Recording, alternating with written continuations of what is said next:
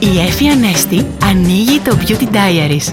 Αγαπημένοι μου φίλοι, καιρό τώρα αναζητάς το φως. Και να είσαι ο ήλιος και να είσαι με το χαμόγελο να μεγαλώνει, ξαφνικά όλα σου φαντάζουν μικρά και ασήμαντα. Και βγαίνεις στους δρόμους και κάνεις φόλτες και μαζί και όνειρα. Και ξεχνιέσαι και σχεδιάζεις και αγαπάς. Και μέσα σε όλα αυτά βρίσκεις το φως που κολακεύει το δέρμα σου και σε κάνει να δείχνεις πιο φρέσκια και λαμπερή. Και είναι το φυσικό φως της ημέρας. Και σου προτείνω με αυτό να βάφεσαι. Δημιουργεί τα πιο ωραία look. Κοίτα να κάνεις τα πάντα να δείχνουν όμορφα με μία μόνο σου κίνηση. Τα φιλιά μου!